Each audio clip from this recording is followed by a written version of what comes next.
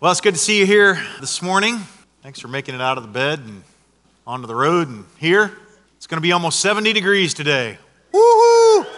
That's why we live in North Carolina and not Chicago, right?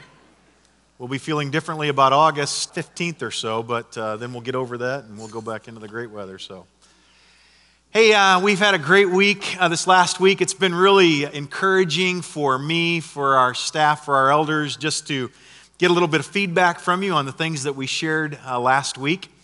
I've gotten a lot of phone calls, emails, texts, and then heard things second and third handed, and that's been really awesome too. Just to kind of hear how you're processing and how you're thinking through things. And as I said last week, I am just thoroughly excited to be on the journey with you. And I meant what I said last week. Not as much excited about leading the journey. There's a lot of responsibility there. But I just love being alongside of you and just being part of what we want to see God do here at Northwest. One of the things that we're going to do over the next several weeks, we decided we're going to do a little section right here at the top before I dive into our text, and it's going to be called Questions That You've Asked, all right?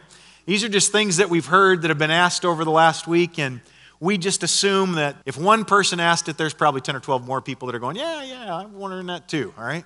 Then we've gotten some other questions, and I answer the question and go, nobody else was even wondering that, all right? So there's some of those too. But I'm going to just take a moment this morning to answer 5 questions, and you may have heard me talk about these things. Maybe you missed it. Maybe I'll give you a little bit more. Somebody asked, tell us more about the chapel. When will we build it, and could it happen in phase 1? The answer is that chapel is different than our regular worship space. We want to build it kind of in a wooded setting out kind of towards where the trail is. And we really want it to be a blessing, obviously, inside our fellowship for weddings and for funerals. And we really would love for that to be a place of prayer as well.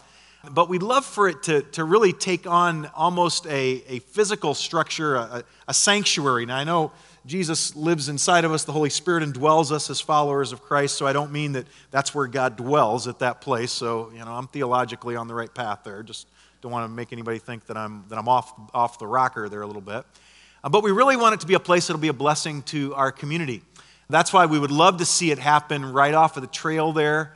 And I would love for it to be known all along that 25 miles or so on that trail that, hey, there is a church in Cary, and just off the trail, there's a chapel in the woods, and that become a place where people actually even think of to go and to pray, and we'll have opportunities for ministry there. So we'd love to see that happen with phase 1. Obviously, it all comes down to dollars. If you've built a home, you know that you kind of have wish list, right?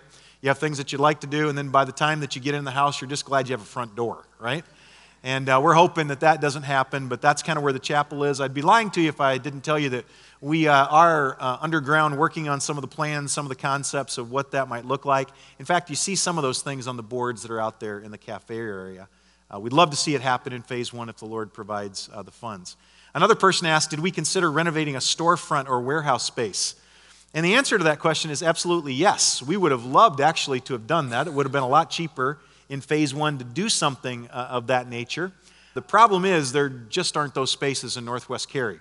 Somebody asked me not too long ago, what about the old Kroger store up here that's now a neighborhood Walmart?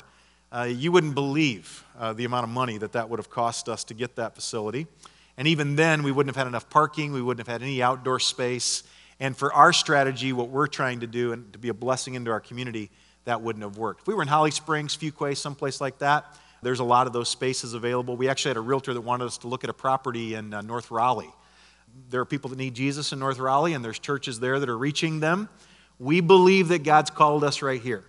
And so we've been very strategic in our location. Question 3 is, when will we actually start to build? Well, depending on how our capital campaign goes, and depending on closing on our land and Town of Cary approvals for our site plan, and then for our building permits based on our structural documents, we could actually start as soon as this fall, late fall, or early winter. And again, some of that depends on how our campaign goes, but it could actually happen rather quickly. And then the architects tell us that the kind of building we'll be talking about, we could build in 10 to 12 months, which means probably 18 months, It's always a little bit more than they think sometimes. Also, people asked about the playground. Are we really serious about having a really cool children's playground? Yes, we're very serious about that. And by the way, not so that Christian kids can just simply amuse themselves, although we want it to be a place for our kids and for our children's ministry. We would also love it to be a blessing in our community, and that's part of that strategy. So we will be investing funds in phase one in order to get us down the road on that purpose of being a blessing into our community. I made it very clear at the town council meeting on Thursday. Thanks for praying for us. That meeting went great. At least we think it did, phase one. And I was very clear and intentional about letting them know that we didn't intend just to be a closed-off building to the community, but we intended to be a blessing to our community. The last question was, a fishing pond, really? Yeah, we're very serious about the fishing pond. I was really amazed last week at the people. I thought that was just kind of something that we would talk about in passing and kind of one of those things that we believe could be part of being a blessing into our community for young families and things of that sort. And I thought people would kind of go, oh, that's kind of cool. Instead, right away, I was bombarded with people in a positive way that thought that was just really a cool aspect to a potential church campus. So we are serious about that. Obviously, a lot of these things depend on funding, but we've done a little bit of talking with engineers as far as the feasibility of that goes, and we've run some cost analysis on that. So that is something we're very serious about, and we'd love to see happen. All right? So hey, keep the questions coming. No question's a dumb question. It really is not. And I know people say it all the time, and you think, yeah, well, the question I ask will be dumb. People, it's not, all right? If you're wondering it, then we want to answer that question. If you've got a thought, if in your own prayer, as you've been thinking and praying for this project, if you really believe the Holy Spirit is speaking to your heart in a particular area and you want us to hear that, hey, tell us, all right? I'm not Moses. I didn't go to the top of the mountain and get the commandments and come down, all right? We're followers of Jesus, and our elder team is just like you are, and I believe God could speak through some of you. So if you have those things that you want to share with us, please send us an email, a text, a phone call, and we'd love to interact with you about that. Have you ever found yourself daydreaming? I unfortunately find myself daydreaming on a regular basis. And I'm not talking about nighttime dreaming. Nighttime dreaming is a totally different animal. How many of you know that you dream vivid dreams every night? All right, some of you. I'm telling you, every single night. Like from the time that I slip out of whatever that consciousness is when I'm not, talking. I dream dreams all the way through the night until the very moment that I wake up. And sometimes I remember them, and other times do you ever have a dream when you go, oh, I wish I could remember that. It was so awesome. Or then you wake up and you go, oh, I wish I could fall back asleep. Because if I could fall back asleep, it'd be so great, because that was like, I don't think it'll ever happen, but it was so good, right? You've been there. Those are nighttime dreams, and that happens to me every night. We don't have a lot of control over those dreams. I'm talking about daydreaming. Did you hear about the couple, in fact, last week or the week before, that found 1,400 gold coins in their backyard? I'm like, how does that happen, right? I'm thinking about going out in back of my townhouse and going, there's got to be something that somebody left here, right? 1,400, some of them worth $1 million each. What an unbelievable thing, right? I began to immediately, daydream. And I thought, man, what could I do with that? In fact, as a pastor, Matt and I both agreed, we decided, hey, we'd build a building, right? And that's what I'd do. I'd come the next Sunday and go, no capital campaign needed. I found 1,400 gold coins. Life is good. But I found myself immediately just sitting there, and after I read the story on my screen, going, wow, what would I do? What would I do if I had that? And I began to daydream. Daydreaming is defined as this. It's a short-term detachment from one's immediate surroundings during which a person's contact with reality is blurred and partially substituted by a visionary fantasy, especially one, get this, of happy, pleasant thoughts, hopes or ambitions, and then this, imagined as coming to pass and experienced while awake. That's the beauty of daydreaming, is because you're awake and you remember what you're daydreaming about. My happy, pleasant thoughts as a pastor, and I've told you this before, tend to go to imagining what real church should look like. I know, it's a pathetic life, right? Some of you are going, I'm so glad I'm not a pastor. Because if that's what you daydream about, can it get better than that? I do. I think a lot about that. Matt and I talk about this. Matt does the same things. We think about these things, about what must it have been like to live in Acts chapter 2. That's where I want you to turn, by the way, in your Bibles here, at least just for a few moments. What must it have been like in Acts chapter 2 to be part of that church? That early church where they were just trying to figure this out. Pentecost had happened. All of these people had come to faith in Christ. Jesus was now in heaven and he'd left the commission with his disciples, and now these first early churches were being established. And I imagine what that would have been like. The text says in verse 42, and they devoted themselves to the apostles' teaching and the fellowship, to the breaking of bread and the prayers, and awe came upon every soul, and many wonders and signs were being done through the apostles. And all who believed were together and had all things in common, and they were selling their possessions and belongings and distributing the proceeds to all as anyone had a need. Verse 46, and day by day, attending the temple together and breaking bread in their homes, they received their food with glad and generous hearts. Verse 47, praising God and having favor with all people. Don't lose that phrase there, favor with all people. And the Lord added to their number day by day those who were being saved. I want to give you real quickly, just at the outset of our time together this morning, 9 characteristics of an Acts 2 church. Okay, real quickly, if you're taking notes, I'm going to go really quickly. They were a studying church. The text says they devoted themselves to the apostles' teaching. Now, they weren't devoted to the apostles' teaching so that they could become smarter sinners. They really wanted to be transformed people that were influencers with the gospel message. Here's the thing, by the way, especially moms and dads. You cannot possibly teach what you do not know, right? Some of you wonder why your kids don't know anything. You wonder why your kids are ignorant of the scriptures. It's because you are. Okay, can I say that real nicely, gently, sweetly this morning? It's because you don't know it yourself. You can never teach what you do not know. And these early people in this church, these early believers in this Acts 2 church, they were a studying church. Man, I'm telling you, when the apostles got up and they started teaching, it's like, give me more, give me more. It wasn't like, time to stop now, right? They wanted more. Number 2, they were a relational church. It says they were in the fellowship. That word there, by the way, I wish I could take an exit right here. That word there in the Greek is koinonia, which is just an awesome, awesome word. If you love to do Greek studies, I'm sure many of you do. If you do, study that word koinonia. It's an awesome word. There's really no words in the English language that can fully describe what koinonia means. It is a deep, deep, deep fellowship. That's why fellowship really doesn't do a good job translating it. It is holding something that is common. They enjoy fellowship, which means believers are only capable of fellowship, all right?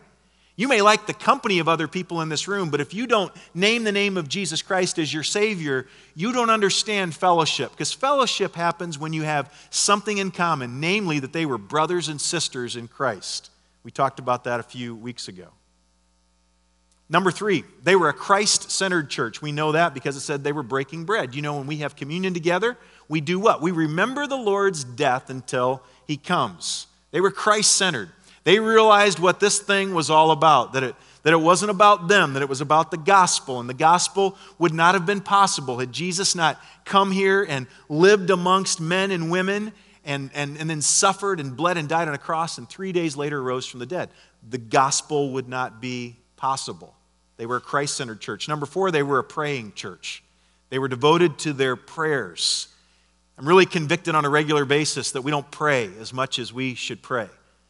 I say we, I'm convicted personally, which means that the church is made up of individuals, that we as individuals don't pray enough, and so therefore we don't pray enough corporately. But this early church in Acts chapter 2, they were a praying church. Number 5, this is my word, this is not a Greek word. They were a happening place. All right, you read that in some translations. They were a happening place. Our translation says it was awe-inspiring. Translation literally into English from the Greek. Things were going down. Like things were happening in this church. Like you'd just kind of like, you'd get the e-news from this church and you'd just be going, well, that's unbelievable. So-and-so came to know Christ and this person came to know Christ and this person had a need and brothers and sisters came and they met that need and miraculous, awe-inspiring, the text things were happening. It says, and awe came upon every soul and many wonders and signs were being done through the apostles. God was using miracles to authenticate the gospel message. It was a happening place. Can I just say in passing, That's what I want to be part of. I don't want to be part of a dead place. Do you? I mean, I want to be part of a happening place. And by the way, not just emotional happening. I want to see God show up. Those but God things that we talked about last week. Are you with me? Those things where we just go, hey, no man or woman can get the credit for that. God did something. That's the happening church. Number 6, they were a sharing church. It said, and all who believed were together and had all things in common, and they were selling their possessions and belongings and distributing the proceeds to all those that have need. It's interesting that some liberals would say, see, there's socialism, there's communism. Here's the big difference there, all right? For any of you that might wonder about that, big difference there. This was voluntary, right? Yeah, I got some amens there. See, I know where your hearts are. Yeah, this was voluntary. Nobody was saying, hey, give this portion. No. This is what we're going to talk about in a few weeks. This was hilarious giving. Look what God has done for us. Look what God's entrusted to us. Therefore, we will share with other people. There wasn't any strong arming going on. Which, by the way, let me tell you that as long as I'm here, you aren't going to find that to be true at Northwest. I'm not going to strong arm you. If you don't want to give, don't give. If you don't want to share, don't share. Your loss. Your loss. When the Spirit of God invades our hearts, and we recognize how much we've been forgiven and what a blessed people we are, we will be a sharing people. That's what they were. Number 7, they were a joyful church. It was a happy place. They received their food with glad and generous hearts, and they were praising God. It was a joyful place. That's what I want to be part of. I don't want any, Gregorian chants. I don't really, hey, to some, they like that, right? I mean, I want to be joyful, right? I want to be in a place where I feel like I can shout when I want to shout, where I can raise my hands when I want to raise my hands, where I can laugh, because if there are any people on this planet right now that have the right to be happy, it is who? Those whose sin debt has been marked paid in full. Don't worry about it.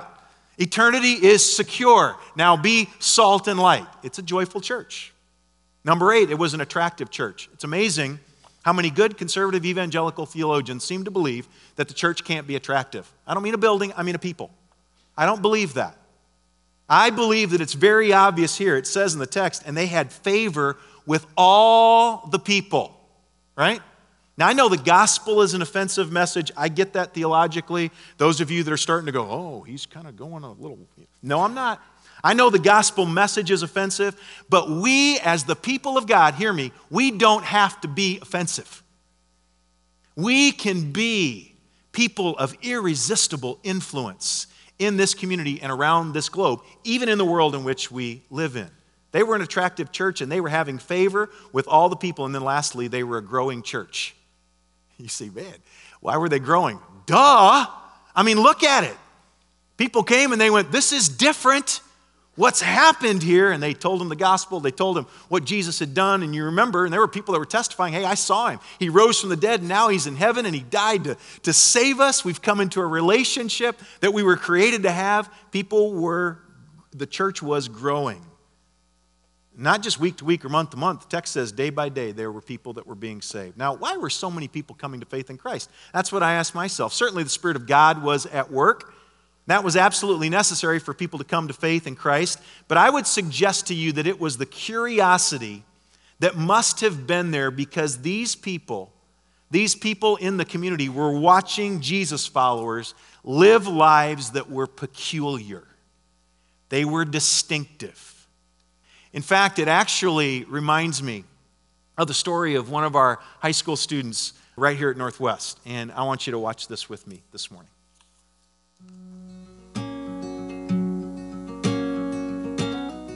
My name is Rachel. I'm a senior and I go to Panther Creek. I have 2 younger sisters. We moved here from New York. My family's pretty crazy, but I love it. Around junior year of high school, I met the Johnstons and I fell in love with their family. I love them. Miss Marcia invited me to church. She was like, oh, just come to church, we'd love to have you. So I went with my dad to church and we sat with the Johnstons and I loved it. I loved everything about Northwest. It was just like a big family. Everyone would say hi to each other and laugh before service. And then after service, everyone still stuck around, like no one left right after. I started coming to youth with Justin and Cole. And I remember my first time everyone was outside and playing Frisbee and just having a good time. I was like, wow, this is really cool, because other youth groups that I had been to, it wasn't like that. Everyone was just so happy to be there, and it wasn't like parents were pulling like their hair to go. Everyone just really wanted to go. Adam gave us a message at youth, and it was to challenge us to be different and different from everyone else in the school, and just show people that what God can do in your life. And I wasn't really at that point yet, but I knew that I wanted to be a part of it. So I emailed Adam and I told him that I wanted to learn more. And he called me back and he was like, you know, I really think that you would benefit from talking to Mrs. Eisner. So I went to the Eisner's house and I went to talk to Diana. We sat down and we were just having, you know, small talk before we got into everything. And then she started crying, and she said that she had been praying for me because I'd been over there a lot, and she kind of felt that I wanted to know more. And that was like a really big shock to me. I was like, whoa, like that's like God led me here. And we started talking, and she was going through the gospel with me, and I just started realizing that God was waiting for me to come to Him, and this was like going to be the new chapter in my life for the rest of my life. After I made that decision, I was so happy. My life changed in so many ways. My friends started coming to me and wanting to learn more. Like 3 of my best friends, Courtney, Jordan, and Alex, they really wanted to learn more, and I started bringing them to youth group and stuff.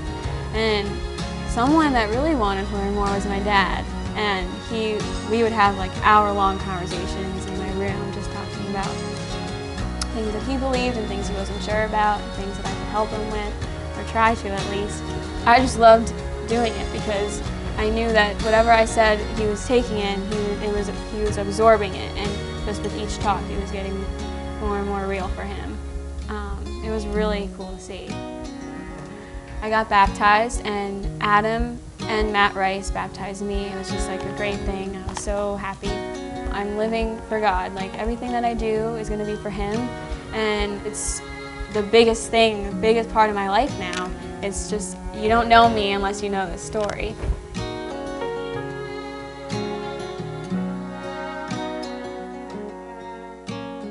I'm telling you, that right there, that's why we do what we do. That's why we do what we do, because the gospel changes everything. It's life-changing when we begin a relationship with Jesus Christ, not just knowing about Him, but coming to understand that we are desperate people, that we can do all of these things and try to be good people, and we will never be good enough. We will always fall short, Scripture says. But when we come to understand that God sent His Son Jesus to suffer, bleed, and die on a cross, and 3 days later rise from the dead, thereby conquering sin, paying the penalty for our sin debt. When we come into a relationship with Jesus, everything changes.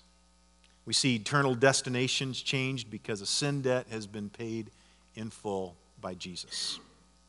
You know, some of the reasons why the early church found favor with the common people can be discerned from the writings of the philosopher Aristides. He wrote early in the 2nd century. I find his writings fascinating, and I know I'm going to have to really rush through the rest of my message this morning, but I want to read this to you. This was written just a few decades after by Aristides, a philosopher, who was observing Christians who were living in Acts chapter 2 kinds of churches. Let me read you what he wrote. He wrote, "Now the Christians, O king, by going about and seeking, have found the truth, for they know and trust in God, the maker of heaven and earth, who has no fellow. From Him they received those commandments which they have engraved on their minds, and which they observe in the hope and expectation of the world to come. For this reason they do not commit adultery or immorality. They do not bear false witness or embezzle, nor do they covet what is not theirs. They honor their father and mother and do good to those who are their neighbors. Whenever they are judges, they judge uprightly. They do not worship idols made in the image of man. Whatever they do not wish that others should do to them, they in turn do not do. And they do not eat the food sacrificed to idols.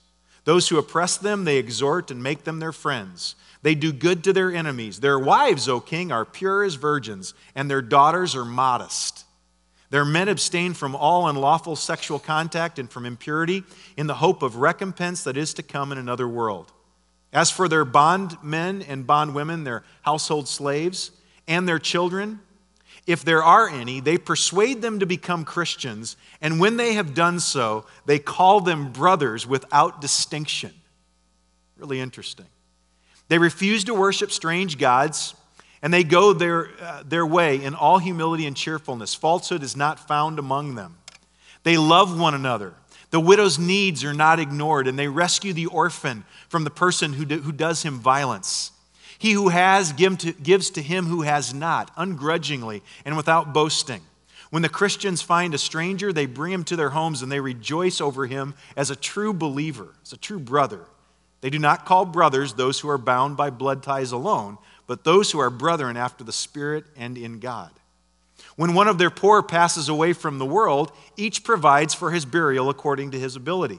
If they hear of any of their number who are imprisoned or oppressed for the name of the Messiah, they all provide for his needs. And if it is possible to redeem him, they set him free. If they find poverty in their midst and they do not have spare food, they fast 2 or 3 days in order that the needy might be supplied with the necessities. They observe scrupulously the commandments of their Messiah, living honestly and soberly as the Lord their God ordered them. Every morning and every hour they praise and thank God for his goodness to them, and for their food and drink they offer thanksgiving. If any righteous person of their number passes away from the world, they rejoice and thank God, and they escort his body as if it were setting out from one place to another nearby. When a child is born to one of them, they praise God. If it dies in infancy, they thank God the more, as for one who has passed through the world without sins. But if one of them dies in his iniquity or in his sins, they grieve bitterly and sorrow as over one who is about to meet his doom. I was fascinated as I read that this week. Just decades after we read what we read in Acts chapter 2, it sounds like they were people who really grasped, who really understood what it meant to be an Acts chapter 2 kind of church. They understood the mission that they had been given by Jesus, in fact, in his Sermon on the Mount. If you have your Bibles, turn with me real quickly to Matthew chapter 5 at verse 13. They understood what Jesus said when he was preaching to that great crowd there on that mountain, where he uttered these words. He said, "You're the salt of the earth. But if salt has lost its taste, how shall its saltiness be restored? It's no longer good for anything except to be thrown out and trampled under people's feet. You're the light of the world. A city on a hill cannot be hidden, nor do people light a lamp and put it under a basket, but on a stand, and it gives light to all those that are in the house. In the same way, let your light shine before others, so that they may see your good works and do what? And give glory to your Father who is in heaven." Now, to understand what Jesus meant, when he said we're to be salt of the earth, we have to understand that in the ancient world, the number one function of salt was to be a preservative. Not like we use it today, right? On our baked potatoes or on our steak or whatever. It was a preservative. There was no ice machines in those days. That's why I'm glad I didn't live then. I mean, I got to have ice, right? I mean, I don't want a lukewarm Coke or water or anything. I want ice, right? They had no ice. They had no refrigeration. That was beyond their wildest imagination. And so the only way to preserve meat was to salt it down or soak it in a saline solution. And this was a common practice, by the way, right up into the 20th century, and probably still is in remote places on the globe today. And so what Jesus is saying is that the world is decomposing and is actually rotting away. Death causes decay. And when a living creature dies, it can no longer support its cell structure, and so it begins to decompose. And you know this, when God created the earth and the first man and woman, everything was very much alive. And then when sin came into the world, when it invaded this world, death came along with that, and then with that, decay. And when things decay, they fall apart. It reminds me of marriages in our church and in our community, and families that are scattered, law and order that are laughed at, and the basic institutions of our society that are threatened with extinction. Everything might appear to be okay on the outside. And by the way, we're really good at that in Cary, North Carolina. Everything appears to be okay on the outside, but on the inside, things are rotting away. And while some may believe, I don't think there are many here that would believe, but some may believe even right now that the world could get better if we would just improve education and technology and there would be more social involvement in our culture. It's clear to me that what Paul described in 2 Timothy chapter 3 to young Pastor Timothy is that this world is not going to get better. It is the presence of faithful followers of Jesus that will have a preserving, a purifying effect on our culture, on those around us. And so Jesus was in effect saying that humanity without me is a dead body that is rotting and is falling apart. And you as Christ followers, you are the salt of the earth. And what needs to happen is that people like us who have experienced new life in Christ, we need to literally be rubbed into the flesh to halt decomposition. Here's the problem, but if the salt has become tasteless, Jesus said, how can it be made salty again? It's no longer good for anything except to be thrown out and trampled under the foot of men. Much of the salt in Palestine, especially that's found by the Dead Sea, has been contaminated with gypsum and with other impurities. And some of you know this, you studied it when you were in school or you're studying it now. If salt is contaminated with any other thing, it loses its saltiness, it loses its effectiveness. And so this salt was literally thrown out the window into the street because it was good for nothing and it would be harmful to maybe even in their gardens. And so it was literally trampled under the feet of those that were traveling down those streets because it was useless. In the same way, a Christian who begins to behave inconsistently with who he is in Christ is useless. In fact, I would say to you that we're worse than useless. We are harmful. If we name the name of Jesus Christ and yet we do not live consistently in our community, in our places of influence, we don't live consistently with who we are to be in Christ. In fact, if you want to see a tragic spectacle, look at a person who has bought into the world system while claiming to be a follower of Jesus. It's a tragic, tragic thing. You can't lose your salvation if you are a true follower of Christ, but you can be corrupted by other things and by falling into the idea that the things of this world are what bring truth and value to this life, and therefore lose your effectiveness because you fall more in love with the world than you are with Jesus. Verse 14, Jesus said again, you're the light of the world. Once again, you see that he says you are. Not you got to pray about it and ask God to make you light of the world. Okay, that'd be one of those, as I referred to in the past, some of you don't like it, but I'll say it again because it's true. That's a stupid prayer, all right? You don't pray, God, if you want me to be light, just make me a light. If you're a follower of Jesus, he's made you salt. He has made you life. Chuck Swindoll, when he was preaching on this passage, some of you know he's one of my favorite preachers. When he was preaching on this passage, he said it's as if Jesus is at a basketball game and somebody has just fouled, and Jesus goes, you. You done that at a basketball game before, right? And it's a pretty popular thing. I love to kind of do things like that, taunt the players and do things like that. And Jesus is saying, that's what I want you to know. I want you to know you. Don't look around at everybody else. You have a responsibility. You are the light of the world. It's not only a decaying world, but it's a dark world because as Christ followers, we've come into a relationship with Jesus who is the light of the world, and we are to reflect that light in the world in which we live in, a very, very dark world. And as much as I'd like to, I know some of you would like to, I'd love to turn off the darkness. We can't do that. We just simply have to shine the light. A city set on a hill can't be hidden. It's visible by day and it's visible by night because it's lit up. Verse 15, nor does anyone light a lamp and put it under a basket, but on a lampstand, and it gives light to all those that are in the house. Here's the truth. We can't change what we are, but we can waste what we are. You can't change what you are. If you're in Christ, you are salt and you are light, but you can waste that fact. Just like salt can lose its saltiness, light can be hidden under a basket. You ever reach for the flashlight in one of those nights when the electricity goes out and you realize you didn't get the bunny batteries, right? You got the cheap ones at Walgreens, and those dudes don't work anymore, right? Doesn't do any good that you got a flashlight. You have no power. The very definition of light, it has to be visible in order for it to be useful. Here's the bottom line. People are hurting and they're dying, and we are salt. We can halt, slow down decomposition.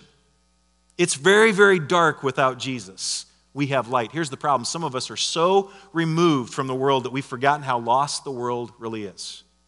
Let me read you some headlines from our area just over one day that I read. Road rage drives fleeing father and daughter into Raleigh grocery store. Experts discuss human trafficking at forum. Durham Police Department makes largest synthetic weed bust in department history. Aberdeen man allegedly assaults his wife with a knife. Mom still seeks justice in son's 2013 murder. Investigator weeps testifying about tortured child's living conditions. Raleigh man indicted on sexual exploitation charges. And that's right here in the Triangle, my friends. That's not New York City. That wasn't Afghanistan. That was right here, right in our front yard and backyard. That's where we live. And yet, tragically, most of us never see these things except in passing. And when we see these things in passing, it's almost as if they don't exist, and we try to ignore them and move right by them as quickly as we can. That'd be a great time for us to raise our hands if we do that, right? None of us want to admit it, but I do from time to time. I pass right on by it. Get this, the salty Christian is not a self-righteous, condemning person who isolates himself from the world. You understand that?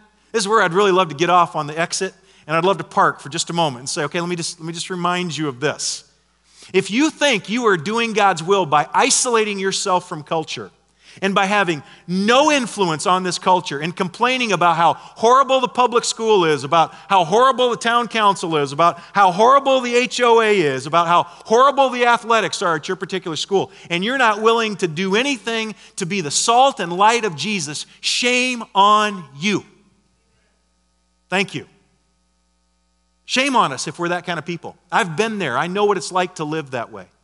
Salty Christians are not self-righteous, condemning people who isolate themselves from the world. The only way salt can be effective is how? You got to shake it, right? You got to shake it. If you look at the salt and you go, I bet that'd be great on my steak. Well, shake it out.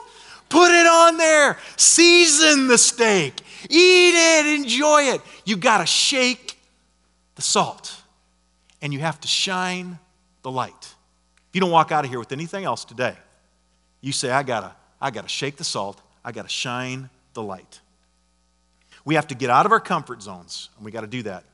The problem is that most churches and Christians have retreated from the world. In fact, John Stott said this, rather than retreating from the culture, we need to invade it.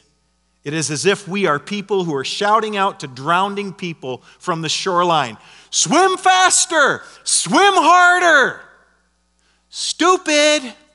We got to jump into the water, right? We got to go out there and we got to rescue them. You say, well, I don't have a life preserver. Who cares? There's somebody that's dying. You go after them.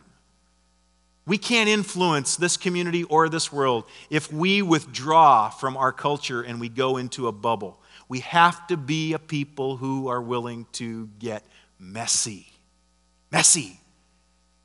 You have to, if you've hung around this place any length of time, you've had to have heard me say that 100 times, right? We got to be willing to be messy in people's lives. We influence when we direct without force, when we live lives that are marked by mercy, by love, by giving, by sacrifice, when we allow ourselves to be wronged and even taken advantage of. We influence, and that influence becomes irresistible because it is distinctive. It's the difference that makes the world stand up and they take notice because we are distinct from them. We are not identical to them. And they go, what's the difference? When we lose our distinctiveness, however, we lose our influence.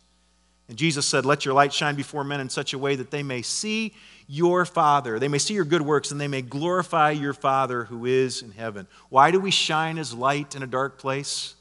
Why do we rub ourselves as a preservative into this world? In order that people might come to understand the life-changing message of the gospel and ultimately that they too become followers of Jesus. That is why we were on this planet. That's why we've been left here. If you don't buy into that, you are missing the reason why you are breathing right now if you were a follower of Jesus. That's why we've been left here. The old pastor and theologian Martin Lloyd-Jones said this: "The glory of the gospel is that when the church is absolutely different from the world, she invariably attracts it. It is then that the world is made to listen to her message, though it may hate it at first." That is irresistible influence. And how do we have it? We simply shake the salt and we shine the light. Blaise Pascal was a brilliant 17th century French mathematician. He was a physicist. Some of you know his story. He had a dramatic Christian conversion experience. And after that, he devoted much of his thought to Christianity and to philosophy. History tells us that he began to assemble notes and fragments that he hoped would be woven into a book called The Defense of the Christian Religion. But he died just 2 months after his 39th birthday, and that was never published. However, those fragments were put together and were published as a work that's known as Thoughts, and it's become one of the most famous Christian books in all of history. He wrote this: "Men despise religion. They hate it, and they're afraid of it. They're afraid that it may be true. The cure for this," he said, "is twofold. First, to show that religion is not contrary to reason, but worthy of reverence and respect. Next," he said, "make it attractive." In parentheses, I put, "by the way you live, that your life has been changed." And he said, make it attractive, and then make good men wish it were true. And then he said, what a brilliant guy. That's why he's a brilliant mathematician. He said, then show them that it's true. By the way that you live your life, show them that it's true. C.T. Studd, pastor and missionary literally all over the globe, which is a remarkable thing. It was 1860 to 1931 he lived. He said this, and I want this to be the testimony of my life. Maybe you do as well. He said, "Some want to live within the sound of church or chapel bell. I want to run a rescue shop within a yard of hell." I'm afraid we have too many Christians that want to simply live near chapel bells. They want to have little holy huddles and kind of do their own thing and become smarter sinners, not transformed saints who go out and become irresistible influence. Some of us just simply want to live under the sound of church or chapel bells. I'm with C.T. Studd. I would rather run a rescue shop within a yard of hell. Anybody with me? That's what I want to be. That's what I want to do. In fact, Dwight L. Moody said this: "The world is yet to see what God can do with one man who's fully consecrated to him." And D.L. Moody said, "With God's help, I intend to be that man." I've always loved that quote and thought, wow, what if a church adopted that corporately and said something like this: "The world has yet to see what God can do with one local church which is fully committed to influencing its community and world with the life-changing message of the gospel." I say, with God's help, let's be that kind of a place. That's what I want to be about.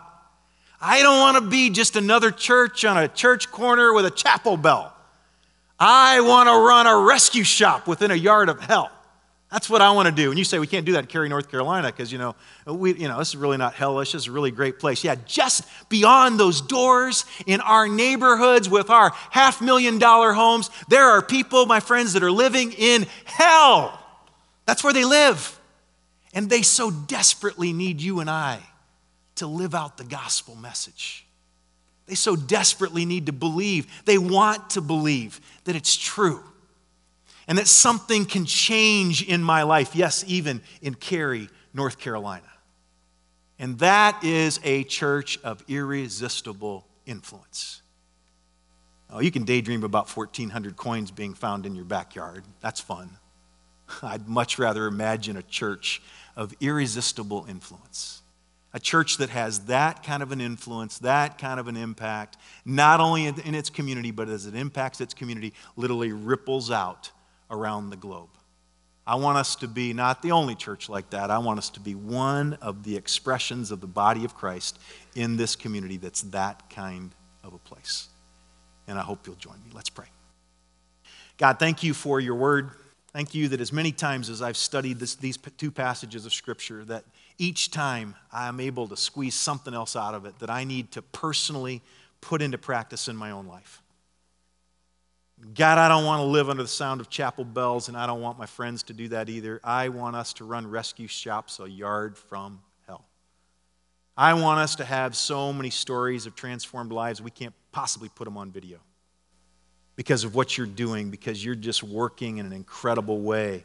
The Spirit of God is changing the lives of people as we live out irresistible influence, as we shake the salt and we shine the light. God, cause that to be the testimony of this church, whether in a building or not a building. That's really insignificant. We don't have to have a building to have any influence. We can go out of this place today and we can shake the salt and shine the light. And I pray we'll do that this week, and that you will use your Spirit to work in people's lives as we do just that. We pray these things in Jesus' name. Amen.